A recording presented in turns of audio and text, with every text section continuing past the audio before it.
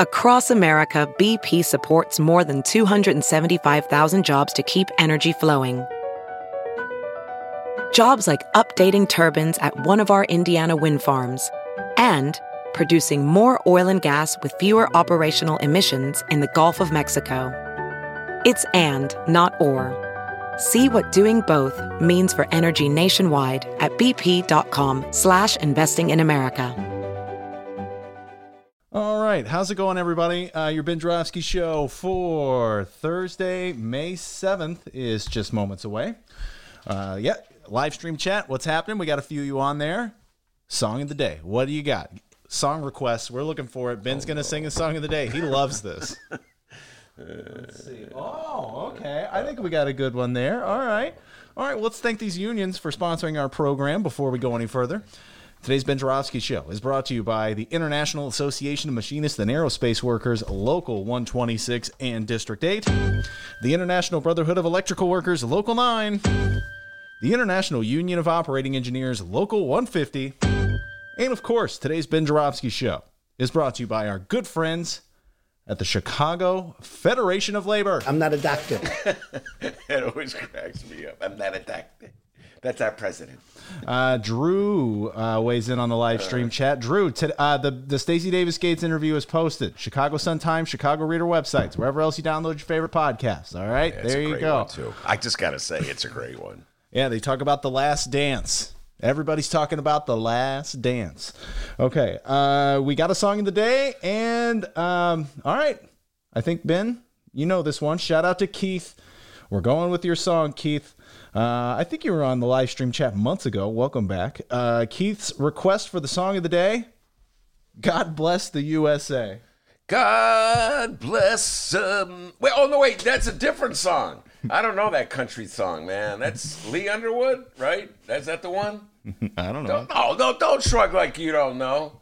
I'm singing the Kate Smith one. God bless America. How about that? Is that it? Huh? That's not it. Oh. God bless the USA, and I'm proud to be an American where at least I know I'm free. That song? Yeah, that. And I'll proudly stand up. Isn't that? I think that's Lee Underwood. I think George Bush used to love that song. Baby Bush, not Daddy. Maybe Daddy loved it too. All right, just sing God Bless the USA and we'll roll on. I don't know it. It was written after 1979. I'll just wing it. How about that?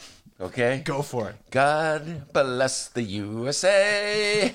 I love the USA today. Da-da-da. What a patriot. The Ben Joravsky Show starts now.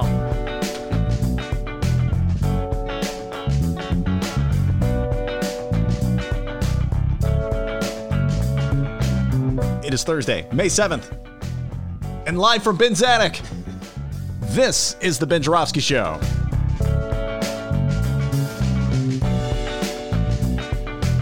Today on the program, union man and pension guru, Jeff Johnson.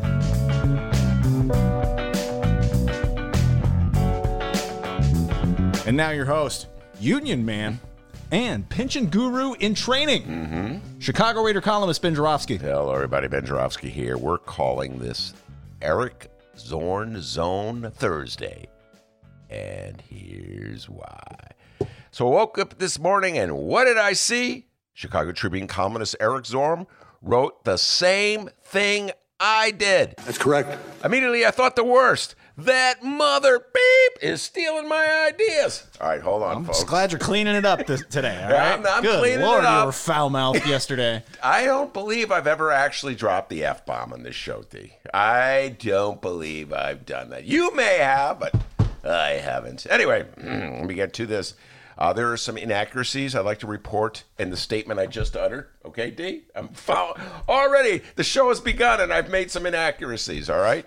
I just want to state that, it's sort of like I'm fact-checking my own stories like I was Kiana Cepeda Miller for the BGA. She's the one who always does those fact-checking stories, good stories, takes apart what a politician says to give it the score. Like, hey, Kiana Cepeda Miller, never fact-check our show, please. Never.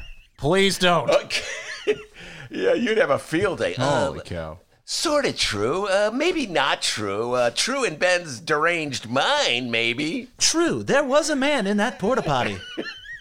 There was a man in the porta potty. There were 2 of them, as a matter of fact. Quick, call Lori. All right. Anyway, where was I? Oh, yeah. Correcting the inaccuracy. It was not actually yesterday's column. I mean, it wasn't today's column. It was yesterday's column. I just didn't get around to mentioning it yesterday.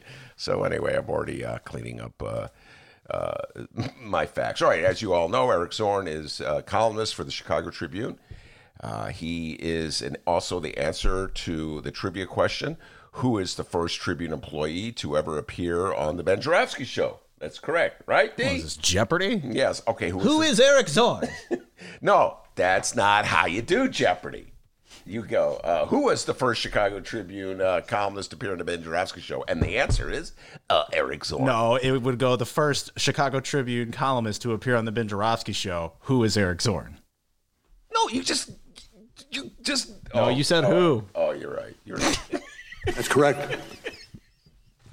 Happens every now and again. You Dennis know what? is right. He's right. And when he's right, he's right. You got to give the kid credit. Comes from Walton, Illinois, and he chopped wood and smoked a reefer before 5 o'clock. That rooster was crowing. I didn't chop wood.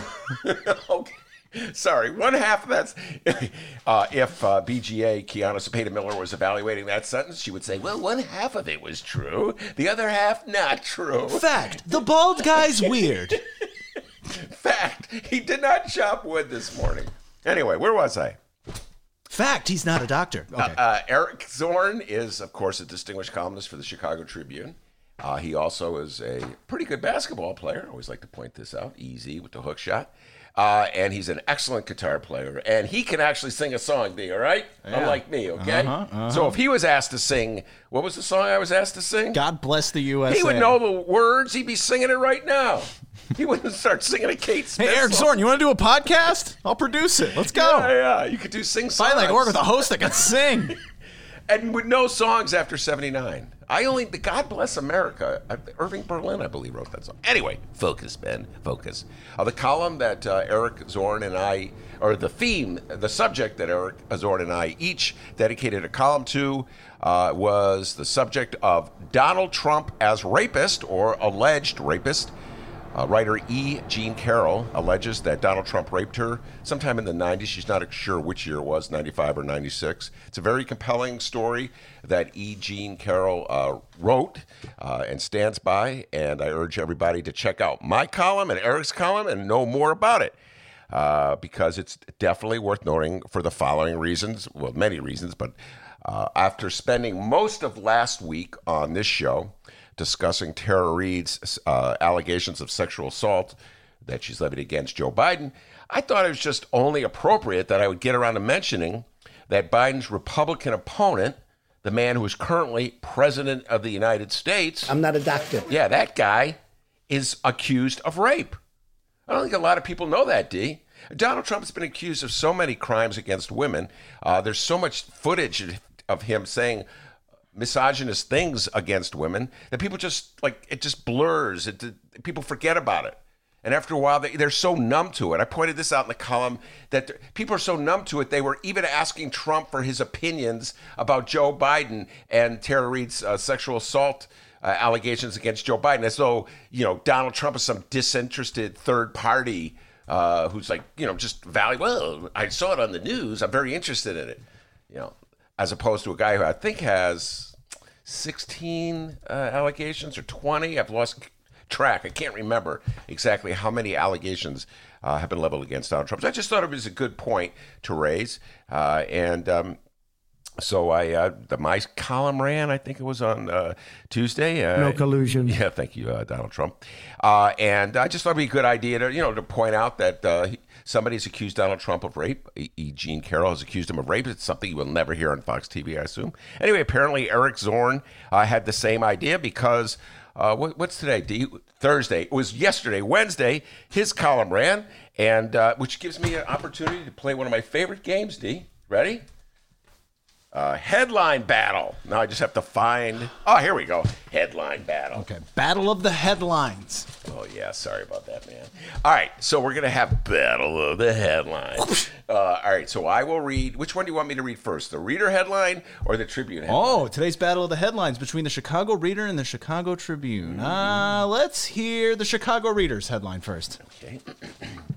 And by the way, before, I just want to let you know, Chicago Tribune, I'm a big fan of your headlines. I think you get right to the point. If you were to read the story years down the road, you look at the headline, you know exactly what the story's about. Yeah, usually the battle is between the Sun-Times and the Tribune. As I like to call them, the Chicago Pun Times, because the very punny headlines Yes. they have. Like, for instance, let's just take a look at whatever's on the front page of the Bright One today. My beloved Bright One, home delivered every day.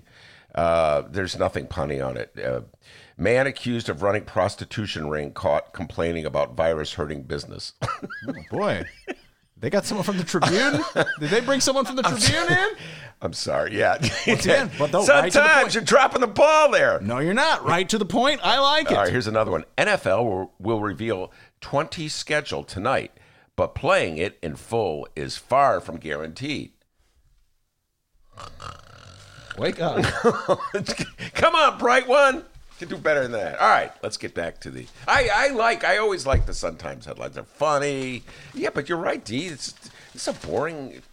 Oh, here we go. Here is all right. Here's the NFL. Okay, that was the front page. What they call a teaser, D. You're getting good at this hosting thing. So you go to the back where the sports page is, and the headline on the NFL schedule is "Waiting Games." Get it? It's like waiting. Oh, that Bright One.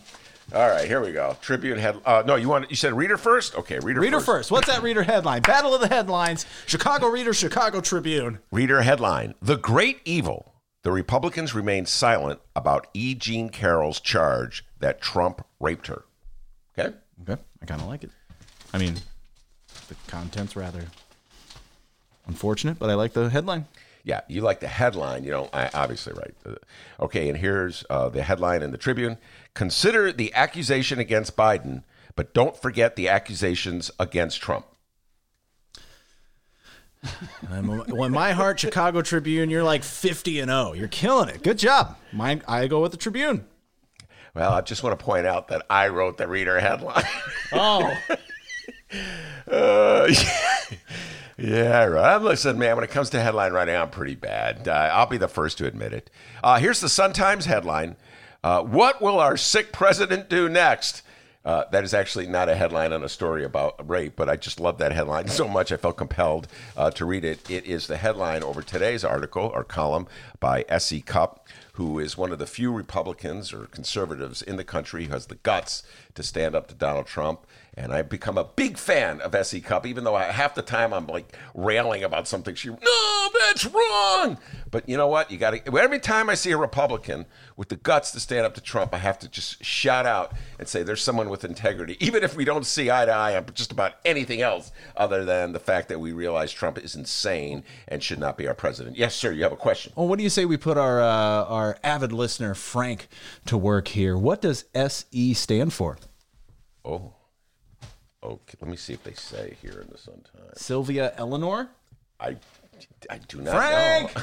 I am flummoxed. I do not know the answer What to does that question. SE stand for? I'll look it up if Frank doesn't weigh in. We got to put Frank to work, Yeah, you know? yeah, Frank to work at least twice a day. All right, anyway, so back to my column, the similar columns between Eric Zorn and myself.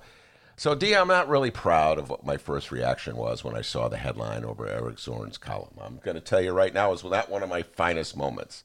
It was, as I said, along the lines of, that mother beep stole my idea. I heard it. He was upset, I'm like, guys. God damn that mother. Hey. So, you know, and then I read it. I'm like, well, let's see if he gave me any acknowledgement. No. And then I read it very carefully, and I got to say this. It's my Obama imitation. I got to say this. Eric Zorn, you did not steal my column. It sounds like you talking really fast. It's just so happened that we coincidentally had the same thought at the same time and approached it, with a little different vantage points. We're two different people. But it's like two old white guys who wish they were basketball players writing about the same topic. How about that, D? Whoa, there's my pen. I got to say this right now. Say it.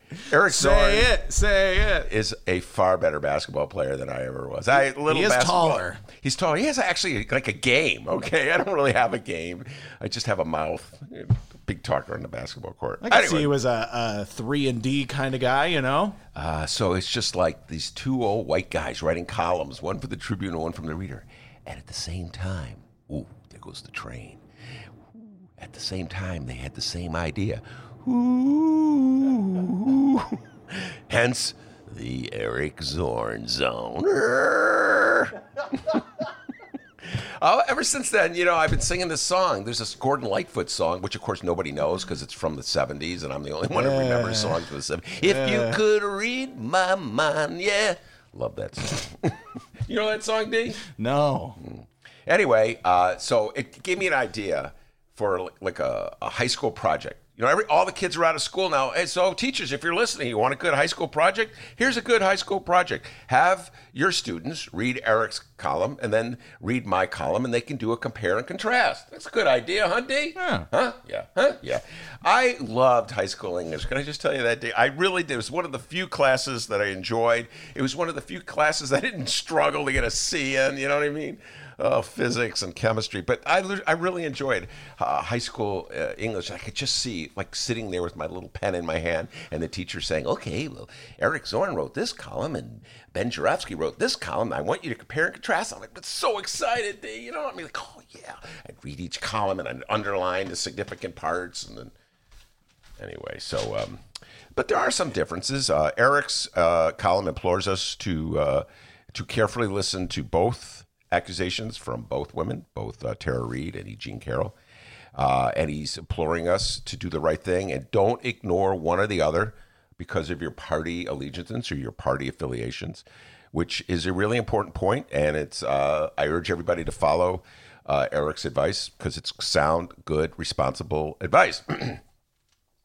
The main point of my column, of course, went in the complete opposite direction. I think it could be summed up along these lines. Those mother beep Republicans. They're serpents. They're snakes. We heard that one before. I haven't heard that one in a while, huh, D?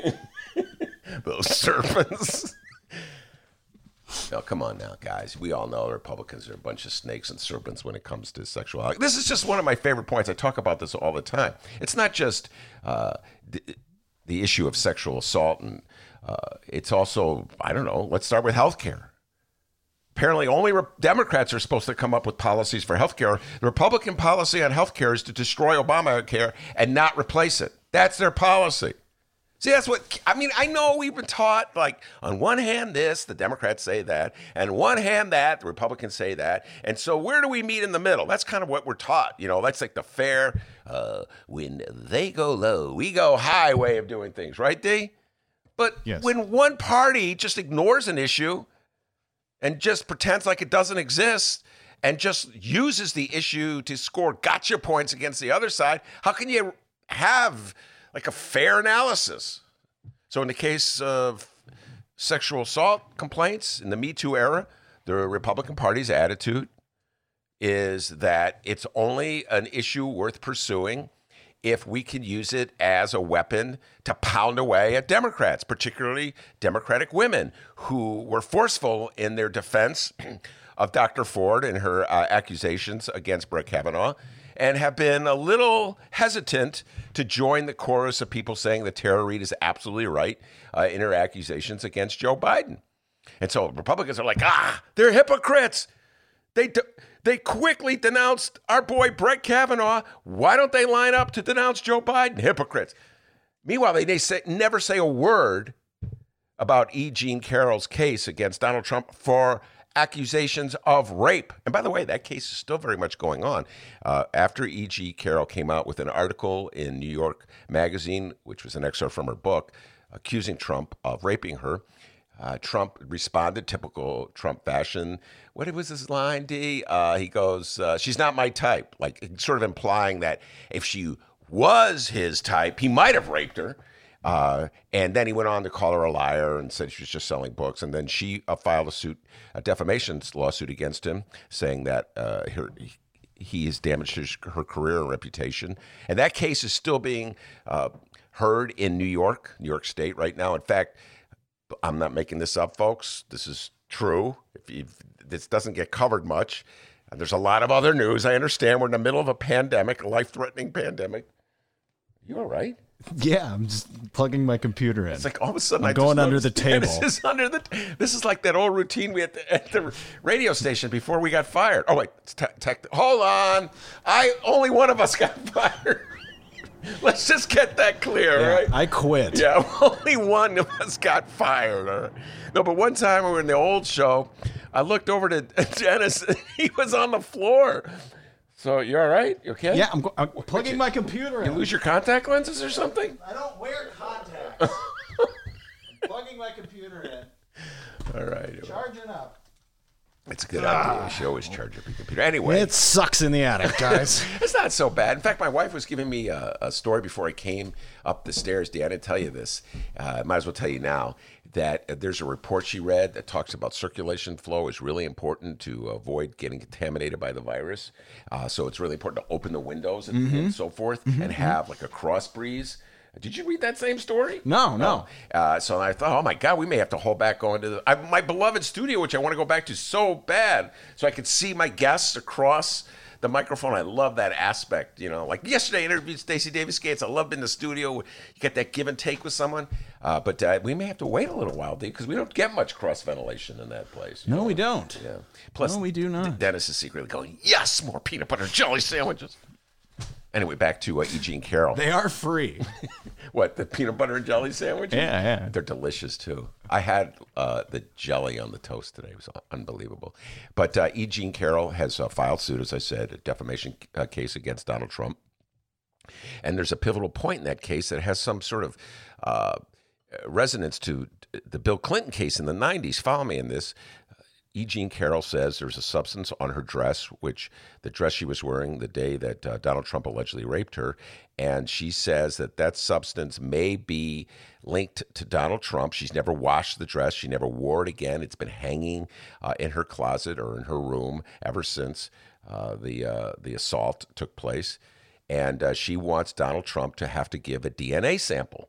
And Donald Trump's lawyers are in court arguing that that's just would cause irreparable harm to Donald Trump. He's so busy being our president, he doesn't have time to deal with these requests for DNA samples, which was pretty much the same argument that Bill Clinton gave back in the 90s as to why he should not be forced to give depositions in cases dealing with his allegations against him for sexual assault. Just saying, Republicans, just saying. You're really big at the gotcha game. Well, there's your guy taking an argument for Bill Clinton, and you had Bill Clinton, you were impeaching Bill Clinton for the same thing, so I'm just throwing that out there.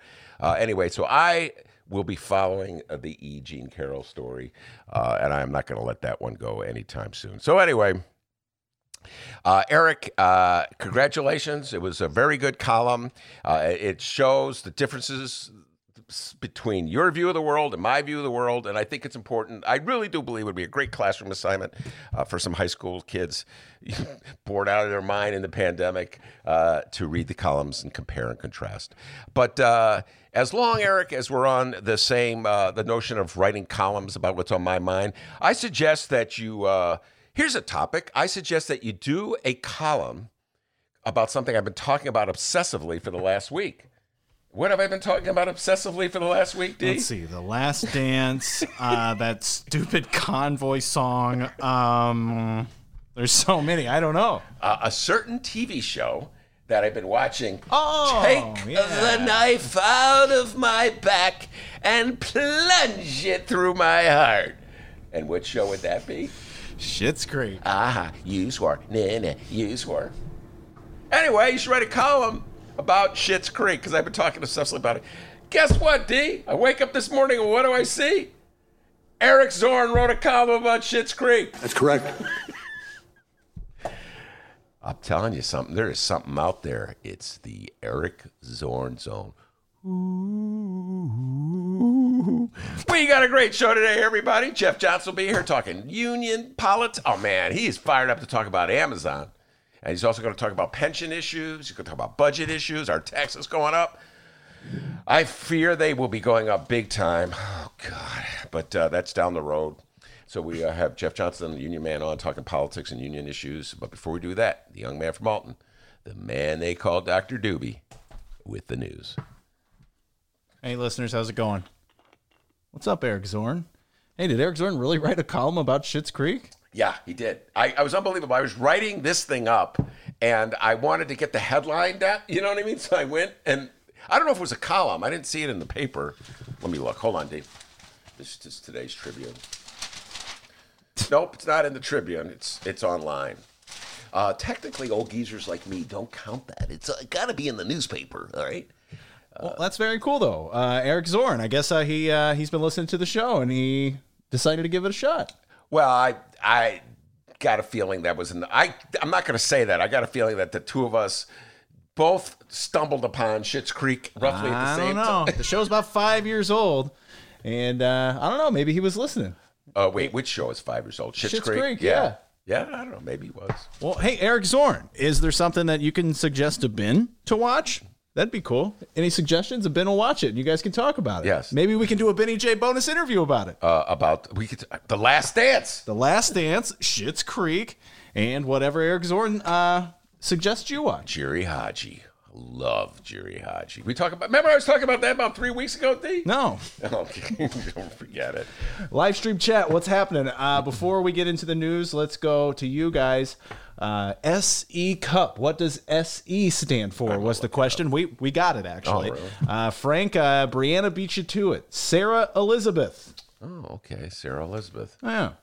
Thank Doogie, I don't think special enhancement is correct. It's or super enlightenment. It's Sarah Elizabeth. So Sarah, let's write that down. Thank you very much, Brianna. Frank, step up the game, pal. Come on. All right.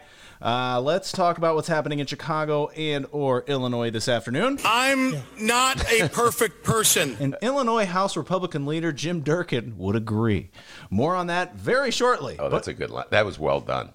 Well done. More on that very shortly. But first, at this very moment, Chicago Mayor Lori Lightfoot is in her office. She's announcing the city's COVID-19 reopening framework. We're going to try and go to that a little later on today here. So, Ben, have you heard anything about this? Anything you'd like to say here before we move on to Jim Durkin Gate about Lori Lightfoot, the mayor? I know the candle, it's in the mail. It's going to be coming soon. I ordered Ben that... in whatever candle it was, the faith candle, the Lori Lightfoot faith candle. Go listen to yesterday's show if you want to know more about that. But anything you'd like to say before we get into the state news? Well, I would like to talk about something else. Do I have your permission? Were you going to mention the interview I did with Stacey Davis Gates? Or is that later? Great pre-show planning on the Ben Joravsky show, as always. Just mention it. Go for it. Go. Well, I did an interview with Stacey Davis Gates, and all of you know that she, of course, is the vice president of the Chicago Teachers Union. One of the most outspoken progressives in the city of Chicago, and generally has a lot to say about progressive politics, Lori Lightfoot, et cetera, and so forth. This time we dedicated our conversation to The Last Dance, this ESPN special about the Chicago Bulls, my beloved Chicago Bulls. And once a week, we're doing interviews. Dennis has been just so kind to allow me to indulge my Bull passion and do one a week interview. One a week. So I got a text message from Steve James, the filmmaker, who I did the interview with last week, so if you want to check that out. As I revealed to everybody, and I got a thank you, Frank, because if it wasn't for listener Frank, I wouldn't know that. I've been able to watch it because even though I don't have cable. So Steve James sent me this text. He goes, "Hey, can you share how you are accessing Last Dance? A good friend and colleague of mine would love to know. He's a huge basketball fan and cheap like you with no cable." I just thought that was funny. And cheap like you. Yeah. Oh, that Steve James has got 1 million of them. Anyway, I can't remember how I'm accessing. I learned it from Frank. It's some like bootleg ESPN thing you get if you just have a general subscription. But it's like bootleg ESPN. You know what I'm saying? I don't know. It's got commercials. It doesn't have the full ESPN. Regular ESPN has commercials. Maybe it's the real ESPN. I think it's the real ESPN. You think so? Yeah. I get it through my streaming package. Wow. Yeah. Well, anyway, all I did was follow Frank's advice, and I went on the TV, and I went to that, like, what's that page called, D, where they all the icons? The table of content, if it were a book. But I know, like, streaming has different language and stuff that all you millennials know. Anyway, I clicked on ESPN, and one thing led to another, and I'm watching it. So there you go. He's getting there, guys. Streaming advice from Ben Jarofsky. You're desperate when you're turning to me. Ben's catching up with the 21st century. He's getting there, all right? By the way, go download that. In all of our second portions of the show, I guess, are downloadable at both Chicago Sun-Times and Chicago Reader websites and wherever else you download your favorite podcast. Yes, Ben, you're raising your hand? Yes, I have can I tell you who we're going to interview today? Yeah. KC, Kelly Cassidy. All right. Kelly Cassidy. All right. No Bulls conversation with Kelly. But maybe I'm going to try to see if Ben will get stoned before the interview. Still working on that, guys. Boy, that'd be awesome. KC, yeah, man, I love that song you did back in the 70s, KC and the Sunshine. Yeah, you know, every time you do that, I realize maybe it's not a good idea. But Kelly Cassidy, tonight, we're going to try and have that up available by 7 o'clock. I effed up yesterday and didn't have it up by 7 o'clock. The Stacey Davis Gates interview was up by 8 o'clock. But tonight, okay, it's going to be up. Chicago Sun-Times, Chicago Reader websites, or wherever else you download your favorite podcast. Turns out we have content for you every single day of the week. We bring our lunch pail here on the Ben Jarofsky Show. All right, let's talk about J.B. Pritzker here. J.B. Pritzker is doing what he always does these days. He'll be at the Thompson Center delivering his daily COVID-19 press briefing. It will be at 2:30. Now, earlier in the week, Governor Pritzker announced his Restore Illinois plan. It's a 5-year phase strategy to reopening Illinois during the COVID-19 pandemic. Let's begin with phase one. Okay, Governor, actually, we heard all phases during Wednesday's program. We're not doing that again. For those who didn't hear it, go download Wednesday's show at both Sun-Times and Reader websites and wherever else you download your favorite podcast. But Ben, real quick, what were your overall thoughts on the Pritzker 5-phase plan to reopen Illinois? As I pointed out yesterday, it was similar to what I had to say when you read Donald Trump's phase-in plan. Remember that? Mm-hmm. So it's important that Republicans remember that Pritzker's plan has many similarities to Donald Trump's plan in that it's a staggered phase-in because they want to prevent the disease from kicking in again. All right? And so there's a lot of caution built into it. They don't want to suddenly just reopen everything, send Ben and Dennis back to the studio, and then realize 2 weeks later that they're spreading the disease everywhere. You know what I'm saying? It's just let's be cautious about this because the most important thing is to try to not have a repeat of this pandemic. And I know everybody's impatient, and I know everybody wants to get back to work, and a lot of people are really desperate, and it's scary times ahead of us. All that is very real. But it's like step by step. That's what any logical, rational, reasonable person would say. And there are some people in the White House who have a similar position as Pritzker on this.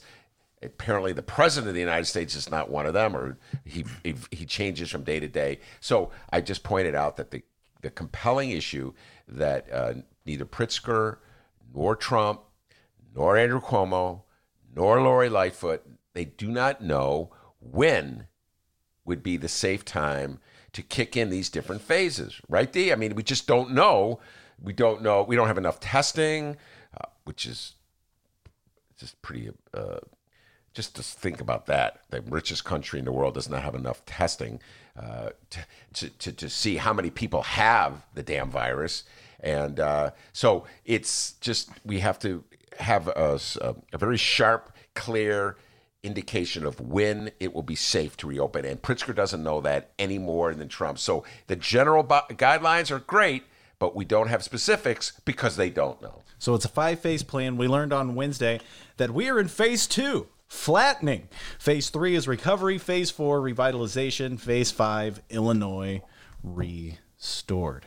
Benny J, we've been covering politics in the entire state of Illinois for over 3 years now. So this should really come as no surprise. An Illinois Republican lawmaker completely disagrees with you on J.B. Pritzker's five-phase plan. Yes, I am not surprised. I would expect that, but let's get into the specifics and see how much he disagrees. After Pritzker's plan was announced, Illinois House Leader Jim Durkin, harumphed immediately, saying about Pritzker's five-phase strategy, quote, "This plan does not work," among other things. And we knew that this wouldn't have been the last we heard of Durkin on this. And if you've ever watched Fox 32 News Chicago, you knew there was about a 98% chance that Jim Durkin would be on in no less than 24 hours, propped up on a pedestal, pissing off Chicago lefties far and wide. And hey, what do you know? Durkin was on Fox 32 this morning. Wait, time out. Did Flannery interview him? Nope, not Flannery. Damn. It's not Flannery. He was speaking with Fox 32's Sylvia Perez. We have the audio. What kind of interview was it, you ask? House GOP leader Jim Durkin said point blank, he's the one who said the plan doesn't work. And he joins me this morning via Zoom. A Zoom interview! Now, Durkin loves Zoom, by the way. the nation loves Zoom. No, but can I just say this? It's one thing, you talk about, we have to find things of common agreement. So you got Jim Durkin and Dr. Howard Ehrman. They both love Zoom. One on the right, one on the... every now and then they get together. Don't you just love Zoom? I love it. Now, for those of you who have been documenting this information, when we first started up in the attic, boy, our host, Ben Jarofsky, hated Zoom. But I'm happy to report, though, that he's coming around on it. Isn't that right, Ben? The audio Zoom. Video Zoom sucks. Come on, guys. You've been sold a bill of goods. Typical American. I love Zoom. Everybody just falls in love with Google, Gmail. I love it. Ben has an AOL account. But, guys, so... They all suck, okay? They all suck. Man, we should start playing, what's your guy's name? Bill Barr. I love Bill. Bill Burr. Oh, Bill Burr. Yeah, I always get him mixed up with William Barr. Hey, dyslexia is no joke. Bill Burr is a very funny comedian. I just sent this to Joshua Smizer. I think I just sent this to him the other day. Bill Burr? The Bill Burr routine about Steve Jobs. Oh, yeah. And, or Jobs, whatever. Oh, whatever it is, Jobs or Jobs. It's really a riff on how Americans just fall in love with their gadgets and just like pledge allegiance to them all the time and just like love the brand names. Actually, that was a theme in the in the Stacey Davis Gates interview yesterday, where we talked about how so many people fell in love with Air Jordans because Michael Jeffrey Jordan was wearing them. Anyway, but I digress. Let's hear your Bill Burr impression.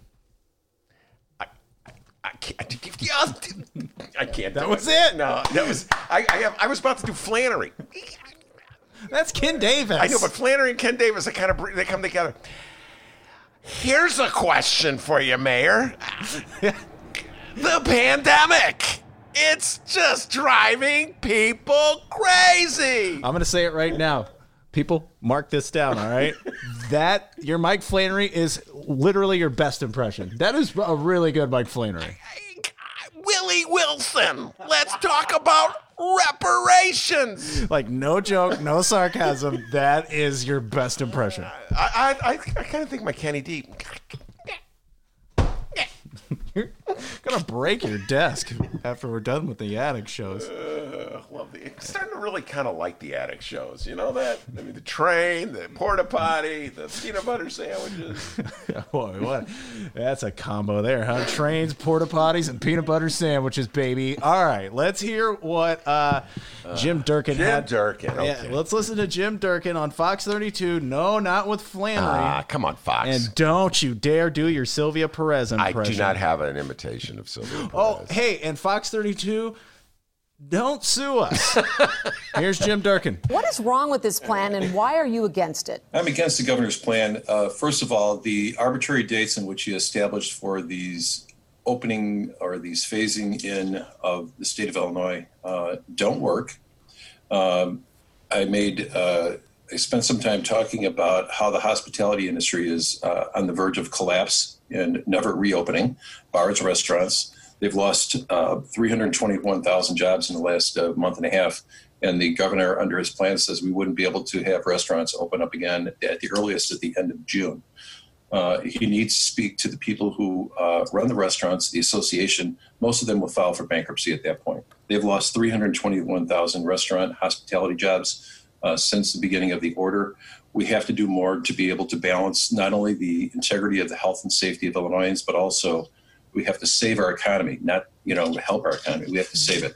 The governor's plan basically sets up different zones in the state that will be subject to a different phasing in program. But the problem is he has these zones which incorporate and treat the city of Peoria the same way they treat towns in Henderson County, which is right on the river, that is a county of less than 10. It just doesn't make sense. I don't think there was a lot of plan, or I don't think there was a lot of great thought that went into how he is going to manage things in different parts of the state. To me, it just didn't make sense based on my conversations with local leaders, but also my colleagues. And we have to approach this on a legislative basis, and that's the point that I made yesterday. All right, let's just break this apart. There's some things that he says that have some validity, and there's some things that he's not saying. So let's just set the context for this. Jim Durkin is a Republican. He's the leader of the minority party in the House of Representatives. He's perhaps the most important Republican in Springfield at the moment. Bruce Rauner, thankfully, is gone, so there's not a lot of competition. As the leader of the Republican Party, he is basically straddling a very precarious divide. The vast majority of Republicans, not just in the state of Illinois, but the country as a whole, are MAGA hat wearers. And as such, they follow Donald Trump wherever he leads, including off a cliff.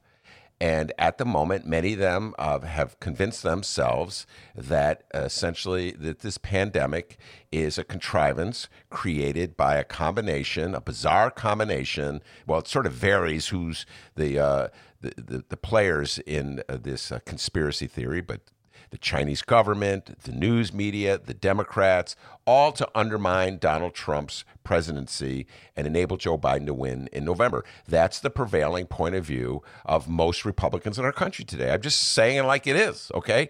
Now, Jim Durkin is one of those Republicans who he's an educated man. He's a very successful lawyer with a practice downtown Chicago. I understand one of his specialties is TIFs. I'm not going to go there. I'm just pointing that out. All right. So as such, he's probably, how do I put this, D? At least open to the notion that science plays a role in all this. But he can't go too far without exciting the MAGA hat crowd. He can't go too far without inflaming the prejudices of people like one of his colleagues, Darren Bailey, who's probably going to be the leader of the Republican Party. You called it yesterday. He's running for governor. He's running for governor, DB, Darren Bailey from downstate. Vote for me. It's all made up. So he has to balance those. And so a balancing act requires criticizing Pritzker to let everybody know that he's not with Pritzker, without really giving too much credence to the MAGA hat crowd, because that would make him look like an idiot. And some of his constituents, moderate Republicans out in Elmhurst and DuPage County, might be offended if he goes too far toward MAGA hat country and basically, championing the themes that the protesters were articulating the protesters with the Nazi signs, those protesters. So it's a balancing act. And in that balancing act means he has to say something critical about Pritzker and then come up with an alternative. Well, there is no alternative. Because why is there no alternative? Because nobody knows how long this virus is going to stick around for. Nobody knows if there's going to be a second wave. So Jim Durkin's like saying, well, these are arbitrary dates that don't work. All right, what are your dates? What date would you like to open up all restaurants in the state of Illinois, Jim Durkin? Because you don't know. It'd be really irresponsible of you to say, I think we could open up restaurants tomorrow. Oh, okay, open them up tomorrow, and then people get sick. Then what? So, yes, it's a crisis. It's perhaps the most serious crisis I have ever faced. And I'm old. I'm even older than Jim Durkin, if such a thing is possible. Oh, it's possible. Trust me. Okay? You're so old. I've never seen anything like this in my entire life, and it is scary and it's frightening. But the first step is getting safe. That's the first step. So what are you going to open up restaurants? He says, we need to open up restaurants because restaurants will go out of business. Yeah, absolutely. This is serious. Restaurants could go out of business. Many restaurants will go out of business. When are you going to open them, Jim? When do you say it's going to be safe? You say, oh, well, we can open it up in zones. So, like, we'll open it up in, what's the name of the town where Darren Bailey's from? Xenia, right? Xenia. We'll open it up in Xenia, okay? We'll to take care of Darren Bailey, we'll open it up in Xenia. All right, you're going to pick one town in the state of Illinois. Then you'll be, whew, we did our job. What about Elmhurst? You're going to open up the restaurants in Elmhurst, which is in DuPage County, not far from Chicago? I'm sure people are very concerned about the coronavirus spreading there. So, yes, I understand the need for Jim Durkin to straddle this divide in the Republican Party between those who are relatively sane and those who have lost their freaking minds and are following Donald Trump off a cliff. But I ain't buying it. Well, we got more of Durkin's interview to play here, so let's hear the rest. What would you do differently than the governor is planning to do when it comes to starting to reopen our state? What's your plan? One, I would not include DuPage, Grundy, or Kendall County with the Chicago plan. Our plan states that we are going to give regional, more, I would say, direct regional consideration based on the counties that will work with the local health departments and also the Illinois Department of Public Health. And for them to be able to establish protocols based on the hospitalizations and also the testing that has, whether or not there has been testing to show coronavirus in those districts. We have many areas and many counties in the state of Illinois that have experienced no cases of anyone being tested positive nor fatalities, and they should not be treated, again, in the same way which you have small communities outside of Springfield that are now being treated as Springfield in these zones. It just doesn't make sense. Okay. We have to do a job. We have a county health department in every county in the state of Illinois. We have local decision makers. We have to start giving them some flexibility to make decisions on how their region should phase back into moving from these non-essential businesses, allowing restaurants, shoe stores, and the small business and Main Street to be able to open up under safe conditions based on the hospitalizations and the different facts and figures that are coming out of their communities. Well, I just took a look at DuPage County. Just took a look while I was talking. 3,256 confirmed cases in DuPage County and 174 deaths related to coronavirus. So it's a pretty serious pandemic in DuPage County as well. And again, I am married to a woman who runs a small business. Our business has been closed for a while. I understand what small businesses are going through in the state of Illinois right now throughout this country. And it's a serious crisis. I know a lot of people who could lose their businesses, but you want to be sure that it's safe. And just saying, well, we're going to let, every county come up with its own decisions. What if they say? Well, we're going to allow this restaurant to open in downstate Xenia, right? D Xenia. Thank you. He's nodding his head. It's like he acts like Xenia. He knows it. He's never even heard of it until a thing. That's right. Known it all my life. Xenia. It's just down the road from Alton. Oh yeah. So what are they going to ban people from coming from DuPage County or Chicago? I mean, it is all one state. That's the point that Pritzker was making. I'm not quite sure I'm ready to open it up to every county gets to make its own decision. There should be some uniformity throughout the state because people can go to Xenia from DuPage County. So you could say, well, there's no cases here in Xenia right now, but what are you going to ban people from DuPage County? Jim Durkin, you cannot come to Xenia because you're from DuPage County. And then there's that judge. Remember the judge in Clay County? Remember I forget his name at the moment. Mark Brown wrote a great column about the guy. And it's like they think because there's nobody who's died in their county from this disease that they're completely protected from it. And I just think that's delusional. So I don't know. Safety first is what I say in this one. All right, we got more from Durkin here, but real quick, Ben, on a scale of 1 to 10, how's the quality on that Zoom call? It's cutting out every now and again. It sucks. 1 to 10? So 10 being great, 1 being lousy? Of course. I'd say 4. That's correct. But do you think it's better than the Zoom calls we've done? Absolutely. You think? Way better than the Zoom There's calls. something about the attic that just destroys Zoom. But I'd give it about a 6.5. 6.5. Pretty good.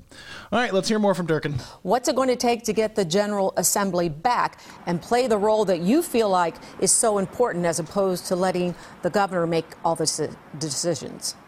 Well, I will just say that this has been under consideration. The governor can change his executive order in a second's notice. He can carve out an exception for the legislature if he wants for us to return back to Springfield. And I just want to emphasize, it is the governor's Department of Public Health who has prepared a protocol for the legislature to meet in the Capitol that would be safe, responsible, and it would exercise, social distancing, also the protective gear which we would have to wear. So it's really a question of, I know the governor, he can't force us really to come back. He can issue an emergency proclamation on a day-by-day basis, but it really comes down to Mike Madigan of whether or not he is prepared to or wants to allow the legislative branch do their job and go back to Springfield to work and also to try to get our arms around these terrible issues that are going on in the state of Illinois. And I said earlier that one branch of running the state, which is the executive branch, that's got to stop. I'm with him 100% in that. How about that? A little agreement between right. Jim Durkin All and Ben right. Joravsky. I'm with them. Okay. I just like in the city of Chicago, where I was, I applauded the efforts of Carlos Ramirez Rosa and the other aldermen to try to exercise some legislative authority over Lori Lightfoot and not just allow her to spend COVID money, whichever way she wanted, to declare an emergency, to give herself more power. I'm with them. I believe in a separation of power. And I know Jim Durkin will be joining me any day now to call on Donald John Trump to abide by those on the line subpoenas. right now, Jay Durkin. That's Jim Durkin. Yeah, Jim, hello. Yeah, Jim, come on, join me now. You believe in a separation of powers when it's a Democratic governor and Republican legislators. I know you still believe in the principle when it is Democratic legislators and the all-powerful president of the United States, a Republican named Donald Trump. So, but I do agree with him that there's the legislative authority, the legislative branch should oversee or work in conjunction with the executive branch. And now I knew it was only a matter of time before he raised Michael Madigan's name. That is like, it's taken him a while to get to Michael Joseph Madigan. He hates Zoom, so there's no way they're gonna reach him that way. Yeah, so I do think Michael Joseph Madigan is going a little far and not opening up the legislature. The city council had a virtual meeting. It was a lot of fun. Remember, Dave Glowetz, by the way, can we promote that show? Great job. Go download it, everybody. Yeah, Mr. Bike. Yeah, so I think if they could do it on the in the Chicago City Council, they can do it in Springfield. So I'm with you 100% on that one, Jim Durkin. How about that, D? Huh? I'm always looking for consensus with my Republican brothers and sisters. When they go low, we go high. Oh, man. You guys can't see it, but there's a giant peace pipe over there in the back of the attic. Durkin and I see eye to eye on that one. All right, we got one more clip to play here from Jim Durkin's interview from Fox 32 this morning. I did not go to Springfield and get sworn in a year and a half ago to relinquish my authority and my responsibilities to the governor.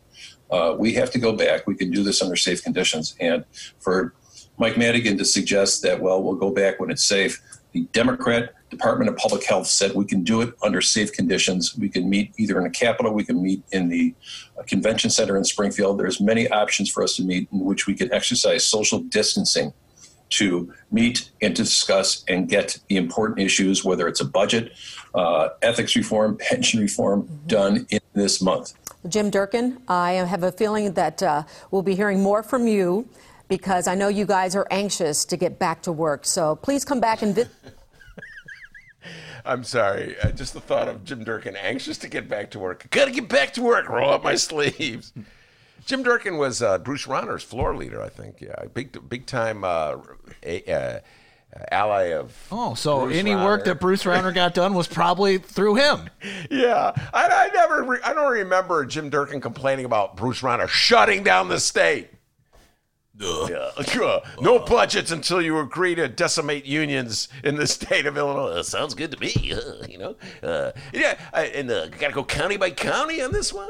No, but I'm with them. I'm with them on getting the legislature. How about that, D? I'm with them on that one. Is that all? That's all you got from Durkin? Because I got some quotes from the Bright one from Durkin. That's all the clips I got. Let's hear what you got. Well, today's Sun Times, your good friend. We got to get this guy on. Neil Early. He is the new writer at the Sun Times. The new kid at the Sun Times, who obviously has some kind of sense of downstate. He knew what Xenia was. You didn't even know what Xenia was. Is this guy going to be my future best friend? Hey, Neil, it's Dennis. Can we go to a movie tonight? Hey, man, you want to go get some pork steak? That's a downstate thing. Is it? Yeah. Maybe he'll get up early and chop wood with you. I wish. And smoke a doobie. I wish. Anyway, good article by Neil Early in today's Bright One, and it's an extended interview with Jim Durkin. And we talked about this with great Rich Miller, wrote a column. When was it? I lost track of time. Getting his column mixed up with Eric Zorn's column. But he was sort of poking fun at Jim Durkin. What did he say? Not exactly a profile in courage, because Jim Durkin was sort of all over the map in terms of those cockamamie lawsuits filed by members of his caucus, John Cabello from up by Rockford and Darren Bailey in Xenia. And these are lawsuits. Actually, Bailey was successful in his attempt to he got some judge, convinced some judge to protect him, exempt him from all executive orders so he could go bowling, Darren Bailey again, if he could just find a bowling alley that's open. Rich Miller is asking Durkin for a comment about the lawsuits, and he ducked and dodged. And I was wondering if any Republican was going to speak out against the protesters who gathered at the Thompson Center. And, I know there's been protesters throughout the country. Dennis and I talked about the protesters in Wisconsin and Michigan, and they're with the Confederate flags and the MAGA hats and the guns, which I'm not quite sure what any of these things have to do with opening up the economy so people can go back to work. After Friday's protest, where there was somebody with a sign with a swastika on it and signs with Nazi slogans on them, I was starting to wonder, as I pointed out, whether any of these protesters ever actually had a job to begin with, because I don't think it's I don't think it's an easy, if you're looking for a job, walking around downtown Chicago with a swastika on a sign, is really, not going to get you many jobs. Well, I mean, unless they're like, farmers and they kind of, got their own little thing going, Okay. Look, this guy always bending over back. You know what? Yeah, it could be that lady with the swastika is a farmer. Yeah. Well, I'm just saying. I'm saying. They probably have jobs. They're just different jobs. I just want to say to all the farmers of Illinois, that was Dennis who said that. I did not say farmers are walking around with swastikas. I didn't either.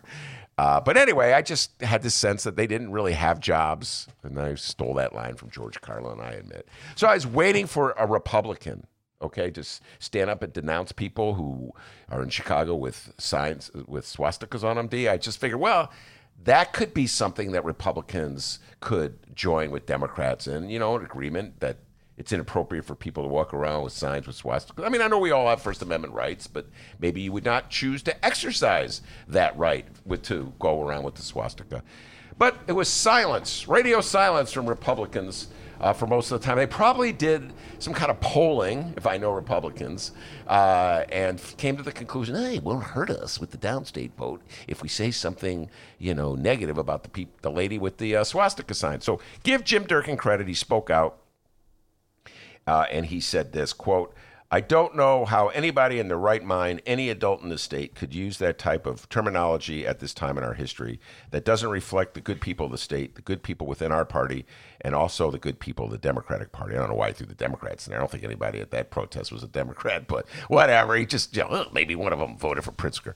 So, and then he quote, I was sickened by that to see those signs over the weekend. So Jim Durkin, I criticize you for standing with Rauner. I criticize you for your anti-union ideology with Rauner, and the whole TIF thing. I'm not quite sure about why about the TIF program, but I have to say I'm going to give you a a shout out for taking a stand. Not many Republicans will dare to even remotely criticize the MAGA hat protesters, even if they're with the Nazi sign. So congratulations for taking that stand. How about that, D, huh? Okay? It's good stuff, man. Oh, thank you. Had to take that stand. All right. The live stream chat's blowing up. Yes, pork steak is a real thing, guys. That's a real thing. I looked it up here. I've eaten it all my life because I'm from downstate, but it says here pork steak, sometimes referred to as a Boston butt, or is it breaded? It's a butt or pork blade steak. Steaks cut from the shoulder of the pig. Is it breaded? No. Okay. Just grill it. Boom. Good to go. All right. So, we have an update here. Shout out to the meanest Illinois political bulldog in the yard. Rich Miller. He's got the update here. Darren Bailey. Governor Darren Bailey? Our future governor, DB Darren Bailey, God help us all, has proposed his own plan and, as suspected, is getting hammered for it. All right, the following comes from Capital Facts here. DB. It says here, Representative Darren Bailey of Xenia proposed his own reopening plan today. It says here, it's a Facebook page. It's a link to his Facebook page. Maybe a little later on I'll go through the details here. Let's see. Rich Miller says, it's probably not the worst idea in the world, but it's not great. His mask mandate applies only to employees, not customers, for instance. Rich Miller says, but hey, at least he has a plan, which is more than I can say for others, like the Chicago Tribune. Oh my God, Rich Miller. Burn on the Tribune. Wait, there. did he rip the Tribune? He ripped the Trib. Oh my God! Let's talk about great minds thinking alike. I was just, D, I almost went there today because I read their editorial, not Eric Zorn's column. Let me just make that clear. A big distinction between the editorial board and columnists like Rex Hupke and Eric Zorn, who are rational and sane. But anyway, go ahead, as opposed to the editorial board. It's so funny. When I hear the editorial board, I just think of that song now. Michael Girardi, man. Killed it. Killed it on that song and told it like it is on that song. All right, I got a little bit here of Darren Bailey. He posted it on Facebook here. He says, our hope is that local county health departments will adopt this plan. Back to business proposal. General here, he's got an intro. I'm just trying to find the details here. Let's see. To be both safe and successful, residents should develop a personal practice of distancing a minimum of 6 feet from others, frequently washing hands, avoiding contact with your face, and avoiding contact with items in public whenever possible. Residents should monitor their own health and remain home if feeling ill or having a temperature 100.4 or a persisting cough. Contact a physician. The regional medical centers will establish monitoring criteria of capacity to treat patients. I can go on and on here. I'm going to try and find the details as we move along. But he says that the employees should be required to wear masks, but not customers. Yeah, that's what Rich Miller was saying here. That makes sense right there. Now, Darren, come on, you want to be governor? That doesn't make any sense. That sort of implies that the customers. He's never said that he's running for governor, by the way. Yeah, okay, I know that's Dennis's joke, and I stole it. But it doesn't make any sense. You see, there you go. That's a Republican thing. So it's like trying to play two sides. So the MAGA hat wearers don't want anybody to wear a mask.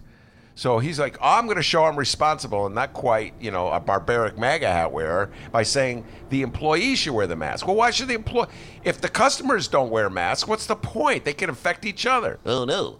Scientific study shows that the virus is only passed from the employee to the customer. Wow, this thing's hella long here. Okay, I got I'll do retail, restaurants, and bars, and then we'll move on. It says here, retail. All employees shall have temperature checks and screening at least daily. Temperature greater than 100.4 Fahrenheit will be sent home. Wait, 100.4? 100.4 So you got 103, you can work? Stay here, buddy. God dang. Masks shall be required for all employees. Occupancy allowed at 50% of capacity. Hours for, quote, at-risk community provided. Continued curbside service available. Restaurants and bars. All employees shall have temperature checks and screening at least daily. Once again, greater than 100.4 Fahrenheit will be sent home. Masks shall be required for all employees. Establishments that derive their primary source of income from the sale of an alcoholic beverage will not be allowed to open during this phase. no live entertainment, occupancy allowed at 50% capacity, no waiting area, protective screens for employees whenever feasible, limited immediate family tables, no patrons within 6 feet of each other, no self-service of any type, no contact menu, online, on personal device. Okay, so you get it there. All right. Well, it's not much different than what everybody else is. So it's his attempt. I mean, I'm sure there's something in here that's a little Well, different. no, the 104. Oh, my God. By the way, related to absolutely nothing, this story just broke. I've just lost it. The Washington news. Post. Yeah, Michael Flynn, the Justice Department, moves to drop case against Michael Flynn, former Trump advisor, pleaded guilty to lying to FBI. This is breaking news. So obviously, we'll have to get into this. I'm sure we'll be talking about this tomorrow. Jim Coogan, get ready. We're going to bring you on for that one. Shout out to Jim Coogan, a big fan of the Ben Joravsky Show, and we always have him on our Benny J bonus interviews. All right, so that's the latest here. I'll be looking through old Darren Bailey's plan as we move along. Coming up very shortly, we're going to be talking with union man and pension guru Jeff Johnson. Ben, let's keep these listeners listening. What are you going to talk about with Jeff Johnson? Pensions, frontline workers. We'll do a little Amazon talk, and Jeff Johnson, we're doing a little political talk. So, maybe ask him about Darren Bailey's future governor's gubernatorial aspirations. Maybe he's. I'm trying to think of it like a riding with Biden, something for Bailey. I can't think of it off the top of my head. The Republican Party, it's without a leader right now since Bruce Rauner was defeated by J.B. Pritzker. So they're looking for some kind of identity, and they're really struggling right now because right now the face of the Republican Party, those protesters outside the Thompson Center.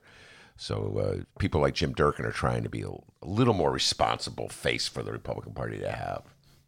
All right. Is Jeff Johnson feeling Bailey? You're going to find out after the break. I mean, he's probably not, but you're going to find out after the break. And hey, if you're in a band or you make music or you know of someone who's in a band and they want their music exposed, well, the Ben Joravsky Show would love to play their music. All right. Just reach out to us, BennyJShow@gmail.com, BENNY, the letter J show at gmail.com. That's our email address. You can attach an MP3 and I'll download it and I can play the song. You know what I mean? You can also reach out to us on social media, Benny J Show, BENNY, the letter J Show, on Facebook, Twitter, and Instagram.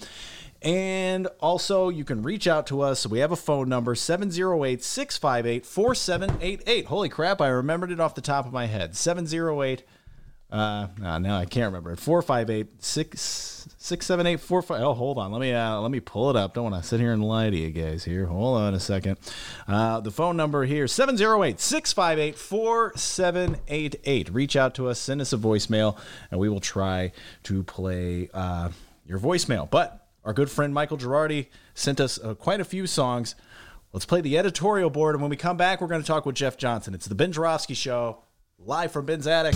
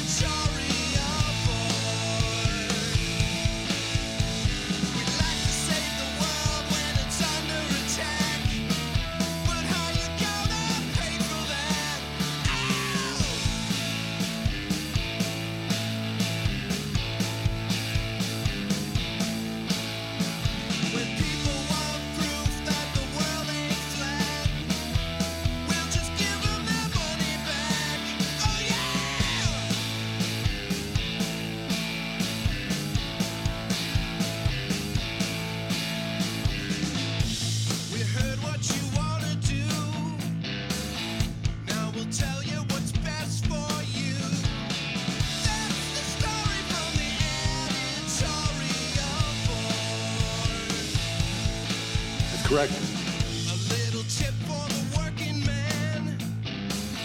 Your employers are all our friends.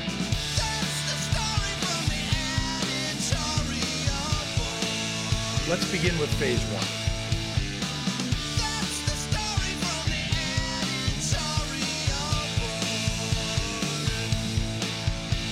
We'd like to save the world when it's under attack, but how you gonna pay for that? Ow!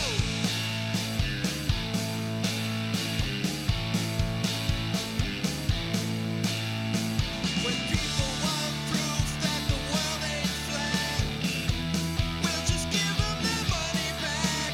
Oh yeah!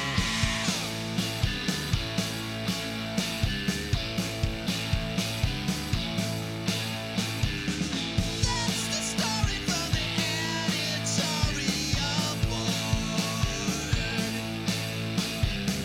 That's the story from the editorial board. That's the story from the editorial board. That's the story from the editorial board. Shout out to Frank. Ben, it's called ESPN Plus. Thank you, Frank. And without Frank, I would be lost in more ways than one. Yeah. Welcome back to the Ben Joravsky Show, live from Ben's attic. Jeff Johnson with me, Union Man Jeff Johnson, Brotherhood of Electrical Workers. You there, Jeff? Yes, I am, sir. You sound loud and clear, healthy, sound, safe, and sane. Are all those things true? Yeah, you know, first one was first one checks the box. The last one, sane, all that stuff. I don't know about that. All right. Well, let's start with a report from the front lines. We always bring you on as union pension guru. We talk politics with you, but you're also an employee of the city of Chicago. And what's it like for firefighters, police, as we head into what is this? This is like 6 weeks of this pandemic lockdown.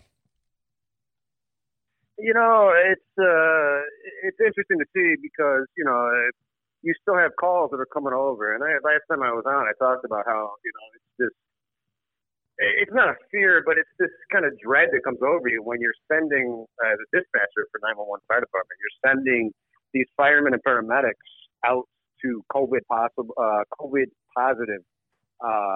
patients. And, you know, with the uptick in testing, you're having more people that are testing positive. And then at home, they're having medical emergencies. And you're having to send firemen and paramedics to go treat them because that's their job, right? And it's scary in a sense because, you know, you're seeing the uptick in calls that are like COVID positive to 911.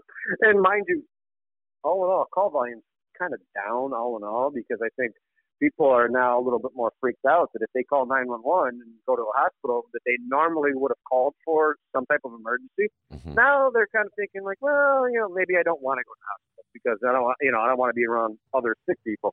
And so you're seeing that kind of play out a little bit.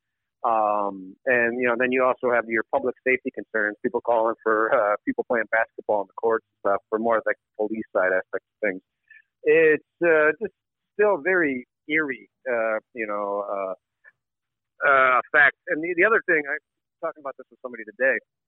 On a normal day, you have roughly 1.2, 1.4 million people downtown in the central business district. And that's normally on a day watch. That's normally part of your busier areas.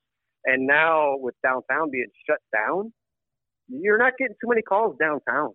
And that's like just a freakish effect of this. Yeah, it is. It is really freaky to see the downtown these days. And as you know, I live right on the Brown line, and the train's usually packed. Back 2 months ago, we packed, and now it's deserted. It's empty. Life has definitely changed. No joke about that in the city of Chicago. What about you talked about the last time you were on the show with us, Jeff, about personal protection equipment. How is the city in that department? Is there enough of it to go around? Well, I know that I can speak for OEMC aspect. They gave us, they passed out the face masks, and also know that Local 9, we passed out face masks to our own members with the Local 9 logo on it. There's gloves. They're cleaning the OEMC pretty frequently. And, I know that some similar departments have gotten the same face masks and stuff like that. right now, I mean, and everybody's doing the best they can kind of under the circumstances of cleaning and making sure there's enough, just at the very least, face mask, gloves, cleaner, not Kleenex, but Clorox wipes, those types of things. Well, we're interviewing you in the middle of a debate we've been having all day. We've been listening to Jim Durkin, the leader of the House, the Republicans in the House of Representatives. We've been playing his clips. We've been talking about Darren Bailey, the downstate rep who sued Governor Pritzker. And we talked about John Cabello, who's from outside of Rockford. He also sued the state Pritzker. So we've been talking about this a lot. Love to get your feelings on when do you think is the right time for the state to reopen business and go back to business as usual? Ooh, yeah, $1 million question right there. I like to use the analogy, starting a war is the easy part, right? When you infiltrate another country, take over, and you're going to establish some other form of government. That's the easy part. The hard part is pulling out of that country, right? We've seen that time and time again where, setting up a new form of government is kind of the easy part. It's when do you pull out? The same could be said for shutting down. Once you shutting down, lack of a better word, the easy part. But now, when do you open back up? Because the liability is on you that, hey, you shut it down for this. If you reopen it too early, it's like, oh, wait a minute, you screwed up in reopening. If you open it up too late and, there's a harmful effect on the economy, you screwed it up there.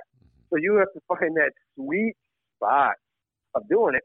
And the truth of it is, you live off the Brown line, around, in a ward that has 50,000 people. There's not 50,000 people south of, I was going to joke, but south of Shawnee Forest or north of Shawnee Forest, east or whatever however the map plays out. Yeah. Right? So it affects different parts of the state differently. And, you got somebody on a farm who doesn't see anybody for 3 weeks. It's like, why the hell am I being punished? And then you got residents where they live in a very congested area like, Devon and Broadway, where people are living on top of each other in apartment buildings. And, you got families and multi-generational grandmothers, grandchildren that live in an apartment. One's going, one's coming, and there's different ways to spread it. So it affects people differently. What about the notion that we should do away with bans on masks? What's your attitude about that? My personal attitude, no professional, blah, blah, blah, disclaimer. I don't know. I think it's kind of goofy, the mask, personally. I just have a hard time putting a mask on. Every time I want to put it on, it's like a blindfold almost. Like, all right, where am I going? Am I playing Spin a Tail on the Donkey? It's just, and I know that there's studies out there, and, I've not read enough into it. Like, wait, who's the mask protecting? Me or the person wearing it? Yeah. You still, like, if you talk to 10 different people, you get 10 different answers. The mask aspect, I guess I get it, right? But I don't. Well, I got to tell you this. Your analogy was a pretty good one. And I've been saying a similar thing, is pretty much everybody agrees about a phase-in. We were just reading Darren Bailey. Darren Bailey's the downstate rep, who came up with his own phase-in suggestion. And the difference is he says that employee with a temperature of 104 should go home. I'm like, 104? 104? You're almost about to have a seizure if you're 104. 100.4. Oh, 100.4. I'm sorry, Darren Bailey. Oh, I thought Dennis said it was 104. Exactly. 100.4 is a lot. Okay. Darren Bailey, I apologize for... 104, you're basically about to have a seizure for 104. Okay. Yeah. All right. I apologize to Darren Bailey. I thought Dennis said 104. All right. But, it's essentially every politician, more or less, Republican or Democrat, has the same formula laid out of what gets phased in first and what's reasonable social distancing. The difference, of course, is, as you put it, when do you pull the trigger? When do you say it's safe to start to phase something in? And I don't think anyone has an answer for that one at all. No, Jeff. Exactly. And you look at the history of mankind. we have completely eradicated, for lack of a better word, two viruses, Rinderpest and smallpox. Yeah, everybody's talking about, we're going to have a vaccine for this by, summer or by fall. I don't know. I'm a little bit more bearish on that aspect of, this is going to alter life, I think, but it's just a matter of how far does it alter life, because I think it's going to be something we're going to have to deal with going forward. You said bearish. That is a perfect transition to the next thing I'm going to talk about, bearish and bullish. The impact of the virus on markets is something you're watching. But before I completely leave the political arena, what's your sense as a political junkie of how each party is playing this in the state of Illinois? Do you think that we've been more or less reasonable with the two parties joining together to look out for the best interests of people in Illinois? Do you think it's turning into a partisan battle? What's your sense of this? I think at first it was very reasonable amongst the parties. And then as this dragged on a little bit longer, than I think a lot of people at first kind of dismissed it. And so, at first they were a little bit more, reasonable to deal with the party, but now it's dragging on a little longer than people thought. And now it's starting to very much turn into a political debate. And you're seeing both sides. And to be quite honest, there's no playbook for how you handle this. So you got an administration that's kind of coming up with things daily, like, yeah, I think we should do this. There you go. And they're trying to, talk to scientists, and they're trying to, doctors, and, because the thing of it is, it's one of those, there's really no upside to this predicament. There's a lot of downside. Yeah. If the administration makes one bad decision, they are screwed because they're going to wear the jacket on that. Yeah. There's really no upside to making decisions. And so politically, it's one of those like risk reward, like investments. There's a lot of risk. There's not so much a reward in how you handle this. And, you're seeing just, but it goes back to the different populations. If you got farmers that, bulk of your membership is just farmland, and, they're spaced out 20 acres apart from each other, you don't really have to worry about the social distancing parties. And so I get the different aspects, but how do you, and then it turns into political football of like, well, everything south of I-80, you can open it up because they're given land, they're given acres upon acres once they're born because there's nothing else to do down there. So south of I-80, everybody gets an acre of land, and you open up the state. Well, everybody north of I-80, we're punishing you because you're a highly populated area. Politically, that's just a kick in the face for a lot of people. Yeah, and there are some congested areas downstate. I mean, Dennis is really insulted that you said there's nothing south of I-80. The booming town of Alton, Illinois is south of I-80, and there's a lot going on there. All right, Jeff. Yeah, has his mayor paid the offense yet on what his wife did? Or we still the Alton mayor and his wife. Yeah, that was, God, Jeff was really teasing Dennis about it. That story broke about a month ago, and I'm doing this from memory. The mayor of Alton, Illinois, help me out, was his wife, was she arrested or given a ticket? Or she was at a party, right? She was identified at a party, at a bar with a large amount of people at a party late night after the shutdown kicked in. Yeah. The crime, the corruption. Oh, my God. How do you vote for somebody like that? Or instead of Crook County, or what people call Cook County, let's call it Crook Alton, or there's got to be a name out there for it. Yeah, that was a rough day for Dennis. I was ribbing him about that, too. And then he quickly pointed out, well, at least our mayor didn't get a haircut. Oh, man, he came right back at me. He came right back with a counterpunch, and there was nothing I could do, Jeff Johnson. All right, let's talk about you said bearish and bullish. In your role on the pension board, you have to watch the markets. And I've been reading a lot about this and thinking about this. The fact that the markets have been regularly stable in the midst of, well, they're not stable. It's been volatile, but they're still relatively strong in the midst of this pandemic. I can't make any sense of this. Help me out here, Jeff.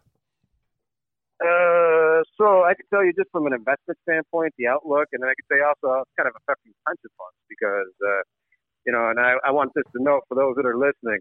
None of you reporters called me when our pension fund returned 16.6% returns last year. Well, all of a sudden now we have a bad month or two, and they're calling asking, how's this going to affect the city budget? Whoa, hold on here. Yeah. Yeah. So, from an investment standpoint, the markets are volatile, right? And a lot of it is, there was that the week in March where the Dow just dropped, and a lot of it was when all the shutdowns were starting to kick in, and the market just was in a free for all, where it hit the circuit breaker a couple times, shut down because it had gone down 7% to 9%, and there was that massive sell-off where. Sometime like March 19th, March 21st. And so since then, the market's kind of come back up a little bit. It's been positive, but there's a lot of hope keeping this market up. You have a lot of people, every time they talk about, hey, so-and-so might have a vaccine, and then there's a lot of like just investor hope that we're going to get through this, we're going to open up the economy, everything's going to be fine again. And I've learned that they talk about letters in the recovery aspect. So there's the V recovery, where straight down, straight up, and that's probably your best recovery that you want. You want a V recovery. There's the U recovery, down, and it's kind of steady in the middle, but down, and then comes back up. That's a little longer of a recovery. There's the W recovery, down, up, And so apparently they're just naming letters in the alphabet. I'm looking for the Q recovery. And so like with investor sentiment, it's you have your airlines. The prophet Warren Buffett made the classic mistake that nobody makes. Mm-hmm. He bought high and sold low on airlines. And what are they, Omaha Prophet or whatever they call it. And he can't really knock him because he's so many billions worth more than I have. Yeah, the Oracle of Omaha. Yeah, go ahead. Mm-hmm. There you go. That's it. Yeah. And he made that's the mistake. You never buy high, never sell low. Yeah. And then he comes out and knocks the airlines, and then it leaks out that he sold all of his airline stocks. And then on Monday, the airline stocks took a hit. All of them did. And so you have your airline stocks, your cruise lines, your casinos, your travel companies. All those are the ones that are getting killed by this. Meanwhile, your tech stocks are doing great. Your bio stocks are doing great. Your your oil stocks, they got killed because of oil was trading negatively in the futures market, which is just insane. And it because nobody's really using oil, right? The entire country shut down. Nobody's flying. Nobody's going anywhere. And so there's a lot of hope every time that, hey, the market's going to open up again. Country's going to be back going again. And then it's kind of, and I'm not going to say artificially, but it's keeping the markets up a little bit of this, like there's an end in sight aspect to it. And it's how long can you keep that going before either the country opens up again? Because right now, in theory, the markets aren't that bad. We're at 23,000, 24,000 a day. And from its high of 29,000, it's bad, but it's not like the worst case scenario. And, the markets are still treading water, and that's where I think you're starting to see a lot of this political pressure of, hey, we're treading water, and I always use the analogy of like starting a fire. You need enough wood on it to keep the fire going. If you don't put enough wood on it, the fire goes out. If you put too much wood on it, it gets overheated and then burns out, and then you run out of wood. And the economy is kind of like a fire almost. And they're worried that they're running out of wood to keep the fire going. And if you open up the economy and everything starts moving again, you got more wood there. You can kind of keep it going. Yeah. And that's the million-dollar question of what happens and how this plays out. Well, and then it gets back to where we started. If you open up the economy and then we have a sort of a relapse, if the virus comes back strong, then you close the economy. It's a stop and a start, and I don't know how that helps anybody. That gets to the point that you raised at the outset. Nobody has a strong sense of the dates. Everybody is in agreement, Jeff, in terms of the phase in. Okay, that's not the hard part. You know what I'm saying? Exactly. Even Darren Bailey has figured that out. Oh, sorry, I didn't mean to do that. But everybody's figured that out. But it's when you get it going, and that's just nobody knows. And you're right. If you're the governor of the state, if you're the president of the United States, you're wearing a jacket. You're the one who's responsible.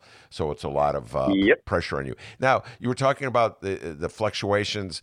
Some aspects of the market, some companies are doing really well. Others are doing poorly. How much room for adjustment do the pension funds have to move their stocks around, or are they pretty much? Okay. So that's a very good question, and I will.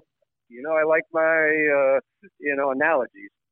Pension funds are like a slow-moving oil tank in the ocean, and then you have your little jet ski boat right next to it. Right, jet ski boat can spin around, do circles on a dime. Pension funds are that slow-moving oil tanker where you spot the iceberg literally 5 miles away and you barely miss it because it took that long to turn. So we're not day traders. We're institutional investors. We're long-term investors. And, I like to say, I told somebody this today, the muni pension fund's been around for basically over 100 years. We've survived smallpox, which by all accounts is apparently worse than what's going on now, which is kind of hard to quantify. Wars, World War I, II, and we're long-term investors. So we tend to hold our stocks. And so, if we're invested in, we have a diversified portfolio from U.S. stocks, international stocks, real estate, bonds, fixed income, things like those. And so we hold on to it because in the end, and this is what always bothered me, is I've been on the pension fund now for 4 years. I always had to deal with getting on the pension fund 4 years ago and 2008 number, right? In a 10-year return, 2008. And they're like, well, and the consultants would always say, well, when 2008 rolls off, we'll be fine. And 2008 1 year was like 16% negative drop, dragged down a lot of the returns. And so that rolls off, and all of a sudden now this happens. And so being long-term investors, you just, you got to hold your course. You don't want to make any rash, decisions like the Oracle of Omaha did, and just sell low when we bought it high. I will say that we're in a good place, and I say that we're as good of a place in the given situation. The city had just paid the first installment of their money due to the pension fund, so they're due to owe us. I think for this year it's supposed to be like $449. Don't quote me, plus or minus $5. And they gave us roughly $270 million of their first payment. So, and they did that for the other three pension funds. So while before this situation started, we're arguing about how to deploy the cash, put it to work, and maximize our profits. Then this started, and so we kind of made the collective decision as a board and pension fund consultants, all that, to hold on, don't invest it, and use the cash for payouts. We pay out $90 million a month in benefits, and so if we use the cash to pay out benefits, we aren't going to have to liquidate our assets and basically sell low, because that's a double whammy on your pension fund. So the pension funds have been okay because we have none of the 4 Chicago pension funds have had to liquidate anything due to this pandemic.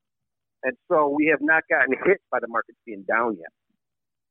And so going forward, once you get into June, July, then that's going to be a much harder discussion of where are you at financially, where the market's at, how much cash on hand do you still have. And that's going to be the interesting part of how this plays out. And ultimately, our numbers are smoothed over for 5 years, right? So they basically elected the simple way of they average in 5-year returns. So at the very beginning, you're averaging out 5 years. We got 16.6% last year, total return for the year. This year, who knows how the market's going to end up? So, I mean, it's the ultimate long game when it comes to pensions. Well, and to the point, I don't know if you saw this. I didn't send this to you as a topic when we were talking before the show, but State Senator Don Harmon, President of the Senate, a Democrat from Oak Park, got in hot water with his proposal. Now, by the way, just so I applauded him for this one. You may disagree with me on this one, Jeff, but I applauded Harmon. All right, Don Harmon is the president of the Senate. He's a Democrat from Oak Park. And I think he sent a letter I forget exactly how he did it, but he made it clear that he was hoping that the federal bailout and relief packages that Congress was passing would include money to Illinois to take care of our pension liability. He was immediately, the Sun-Times ripped him, the Tribune ripped him, the Republicans ripped him. How dare you try to take advantage of this crisis to get the feds to feed it? I applauded him. I just said, the Sun-Times called it a rookie mistake. And I'm like, the only rookie mistake, is that he didn't do it like the way Madigan would do it, very quietly, you know what I mean? Work it into a budget. Yeah. That's how the maestro would handle it. The rookie mistake was going public, I guess. But I, as a taxpayer in the city of Chicago and Illinois, a big supporter of pensions, I didn't see any problem with it. I mean, what's your take on it, Jeff? Well, you go down a rabbit hole really quick, where your average citizen has no issue giving $26 billion to airlines, giving umpteen billions to cruise lines. You're giving billions to people that pay their CEOs millions. The average citizen has no issue with that, right? Sure. Those airlines need the money, and let's be told, you've probably heard this old issue of. I remember being drilled in my head as a kid that I need 3 months of life savings in my savings account, for my day-to-day expenditures in the event of, right? So it's always, I was supposed to have 3 months of cash and savings in the event that I had no money come in for 3 months. Mm-hmm. And then you have these corporations who 2 weeks into a shutdown had their hands out to the federal government saying, we can't operate unless you give us billions. It's like, well, wait a minute. Hold on here. Aren't you supposed to have cash in the savings account? So use it. No. Corporations are different. So your average person has no issue bailing out corporations. But when it comes to a city, state, or a governmental bailout, the old thinking starts to creep back in, which you've talked about numerous times. I'm not bailing out those overpaid city workers, those too generous of pensions. No way, no how. And there's a different mentality there. And it's interesting to see how that kind of comes back up. And then going further down the rabbit hole, you have Mitch McConnell come out and say, hey, no way, no how are we bailing out anybody, states or cities. Kentucky has the worst funded pensions of the 50 states in the United States of America. And I went down a rabbit hole, and I remember there was something back in 1975. New York City was on the verge of collapse. Yeah. They had some bad financial issues or whatnot. Mm-hmm. And I found the headline, which I love this headline, from, I think it was the New York Times. New York Daily News. Ford, the city dropped dead because the city was asking for some type of federal bailout to keep them going. Yeah. Ford, the city dropped dead. And he didn't say that apparently. When you go down the rabbit hole, he didn't say it. He just said, "I'm not bailing out New York City. They made their bed. They're gonna have to lie in it." Okay. Well, ultimately, that worked out pretty bad for him because the election was right on the heels of that, and Jimmy Carter beat him. Yeah. And then, oddly enough, the New York pension funds were some of the first people to invest in the bonds that the city was offering to kind of keep them afloat at the time. And so you go down that rabbit hole of Mitch McConnell's running against a Democratic woman, and she's pretty progressive. And it's McConnell to Kentucky dropped dead, right? If I'm his political director, I'm hammering that. He said screw you to everybody that's having because they try to make it out the blue states are the ones that have problems with the budget because Democrats can't budget, they waste money. You have Republican states. They're kind of on the side going, we're having a problem too, whispering, and this isn't just hitting Democratic cities. It's hitting Republican cities, independent, hell, it's hitting Alaska, and, it's something that you go down that hole of, there's going to have to be some money for cities and states, and even if you give it to the state and the state appropriates it or whatever, these are unprecedented times, and then you go back into that political issue of, Bruce Rauner, who said to somebody that I respect and I trust about solving the pension problems, hey, instead of they were in a meeting, instead of doing this or cutting that or cutting this, we could just raise taxes and fund the pensions And Bruce Rauner said, why would I do that? What else would we fight about? And, there's no, why would you want to solve the pension problems? Throw money at it and fix it. How do you play politics then and fight each other? So, well, it's you always have to see it that way. Yeah, as you pointed out, Jeff, it's a very it's a wedge issue that the Republicans, in particular Illinois, have been using. And everybody knows where I stand on this. I think I've said this 100 times.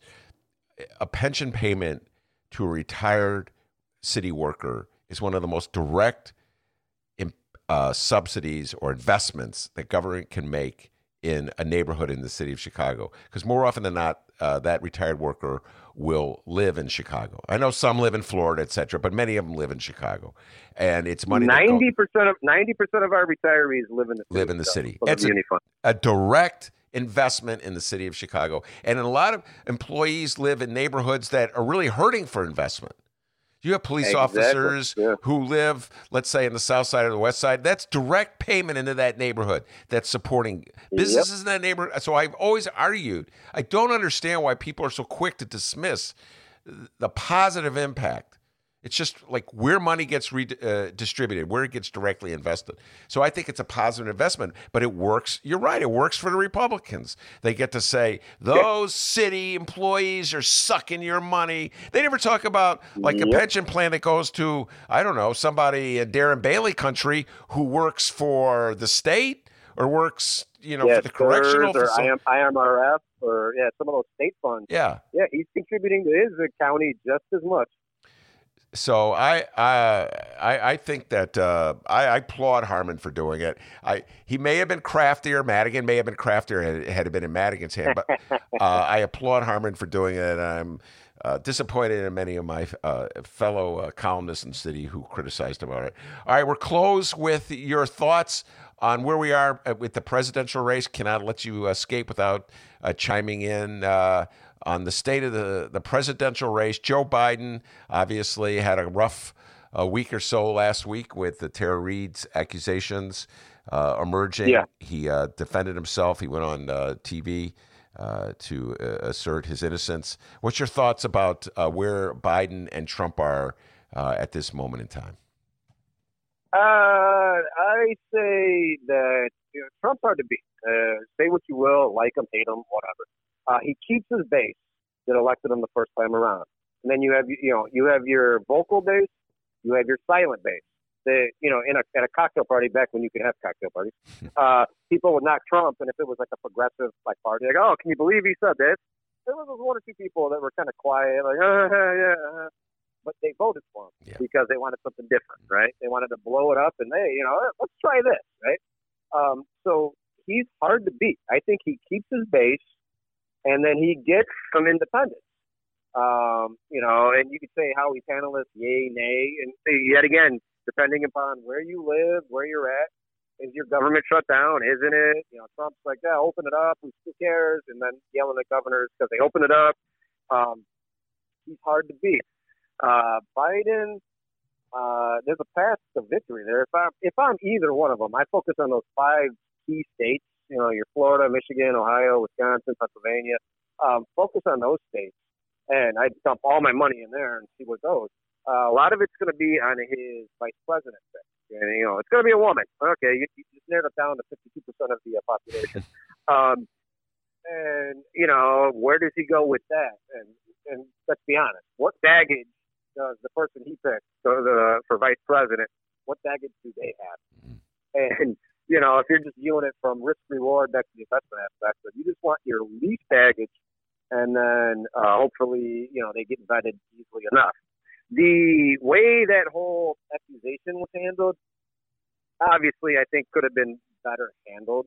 Mind you, you could chalk it up to this pandemic and social distancing and whatever the hell else you want to do, So to ballpark where you're at right now, because, I have many people that are pro-Trump supporters. Many people can't even look at him. People that don't even know who Trump is. And it's hard to kind of ballpark it right now. And I think that once this is over and how this was handled, it's a matter of how does that take hold? Like, what's the story, the headline story? Trump handled it great, or the federal government screwed it up completely. And, you know, with me and you, it's a great case study in federal government versus states and where that power lies and how things are handled, you know, to see how this played out. It's been really interesting. Yeah, at that point you make it a lot, and Dennis does as well. The silent Trump supporters. I've been going around saying I think Biden's going to be the next president. I think he's going to beat Trump. But every time either one of you comes at me with that silent Trump thing, that always just gives me pause, because they could be lying to the pollsters because they're too embarrassed to admit that for Donald Trump. And so, yes, that's the wild card and everything. Jeff Johnson, get back to your day. Thanks for taking time to talk to us. And go study that stock market and make some good investments, all right? That's right. All right, stay safe, my friend. Jeff Johnson comes on the show once a month, talks pensions, talks politics, and he pretty much, you and he see eye to eye on that silent Trump voter. You've been saying that for since I've known you. They're out there. They're out there. Well, I'm not voting for him. Are you kidding that, guys? Crazy. He's crazy, yeah. I wouldn't vote for him. And they get in there. One for Trump, please? I know that's not how you vote. Yeah, I know. Hey, before we roll out of here, J.B. Pritzker, our governor, is giving his daily COVID-19 press briefing. The only thing I've learned from it so far, Governor J.B. Pritzker said today marks our 60th daily update in a row. Pritzker's been doing 60 of these back to back. Holy cow! His hair looking shaggy? His hair is not looking shaggy. Looks, I don't know. No, don't want to start anything. Don't start anything. Don't want to start anything, but it looks pretty good. But anyway, J.B. Pritzker, you got a future in podcasting, pal. 60 days in a row? Yeah. Oh, my Lord. It says here, today marks our 60th daily update in a row. To the delight of many reporters who have been working these long days with us, beginning this weekend, Governor J.B. Pritzker will no longer hold weekend in-person briefings. So the Saturday, Sunday briefings, no more. Well, I could say one thing about you and me. What? We have podcasts on the weekends. All right? Huh? That's about the only update I have here. Shout out to everybody who is on the live stream chat still. Brianna, Keith, welcome back to the chat. Drew, hey, our good friend Babbers. Bab actually has been sending us a lot of Facebook messages. Surprise, surprise. But I need to look at those, and we'll maybe try to get to those tomorrow. How about that? Monroe and I were talking about one of Bab's yesterday. Yeah. The guy is a we got if we ever get back to the studio, we got to bring him on, because the guy knows his politics inside out. Babs, you want to come in for a studio interview? Huh? Would that be cool? We're by the water fountains and the bathrooms of the Sun Times. Yeah, you right by by the bathroom, right down the hall. We got the bathrooms on one side and then the emergency exit on the other side. Yeah, show us what they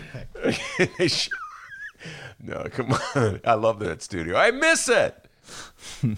But no, that's it, guys. We hope you'll join us tomorrow as well. And remember, we're going to be talking to Kelly Cassidy about, more than likely marijuana. Yeah. So we're going to be talking with her, and it's going to be available at 7 p.m. tonight. I promise, 7 p.m. tonight at both Chicago Sun-Times and Chicago Reader websites, and wherever else you download your favorite podcast. Go subscribe, show some support for the Ben Joravsky Show. All you live stream listeners, we do downloads too. Go find them. Yes, Kelly Cassidy just texted me, wanted to know what number to call. So we're getting ready to get Kelly Cassidy on the show. We'll bring her on. And after Dennis uploads this episode, I want to thank Jeff Johnson. Great job he did as always. And of course, the man, the myth, the legend, the pride and joy of Alton, Illinois. And as Jeff Johnson, Kelly Cassidy, and J.B. Pritzker can tell you, back home in Alton, they call him White Lightning. Give yourself a raise, take it out of petty cash. See you tomorrow, everybody.